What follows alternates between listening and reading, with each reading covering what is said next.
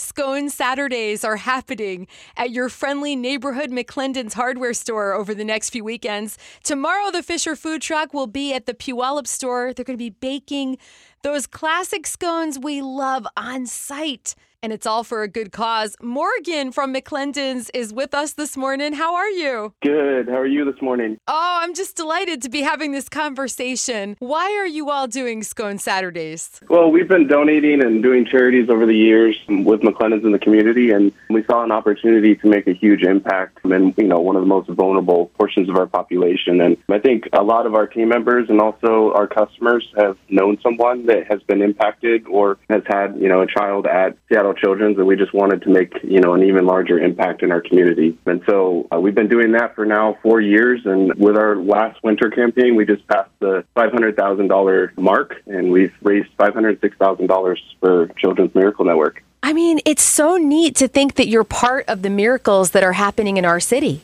Yeah, no, it's very fulfilling. We enjoy being a part of it, and now with the Fisher Scone Saturdays, we're taking it to a whole nother level. We're really excited about it. So what happens on Scone Saturday? Paint the picture for us, Morgan. Well, Fisher Scones has a scone wagon, which is their food truck, that comes by on Saturdays from 10 a.m. to 4 p.m., and they're slinging scones out in our parking lot.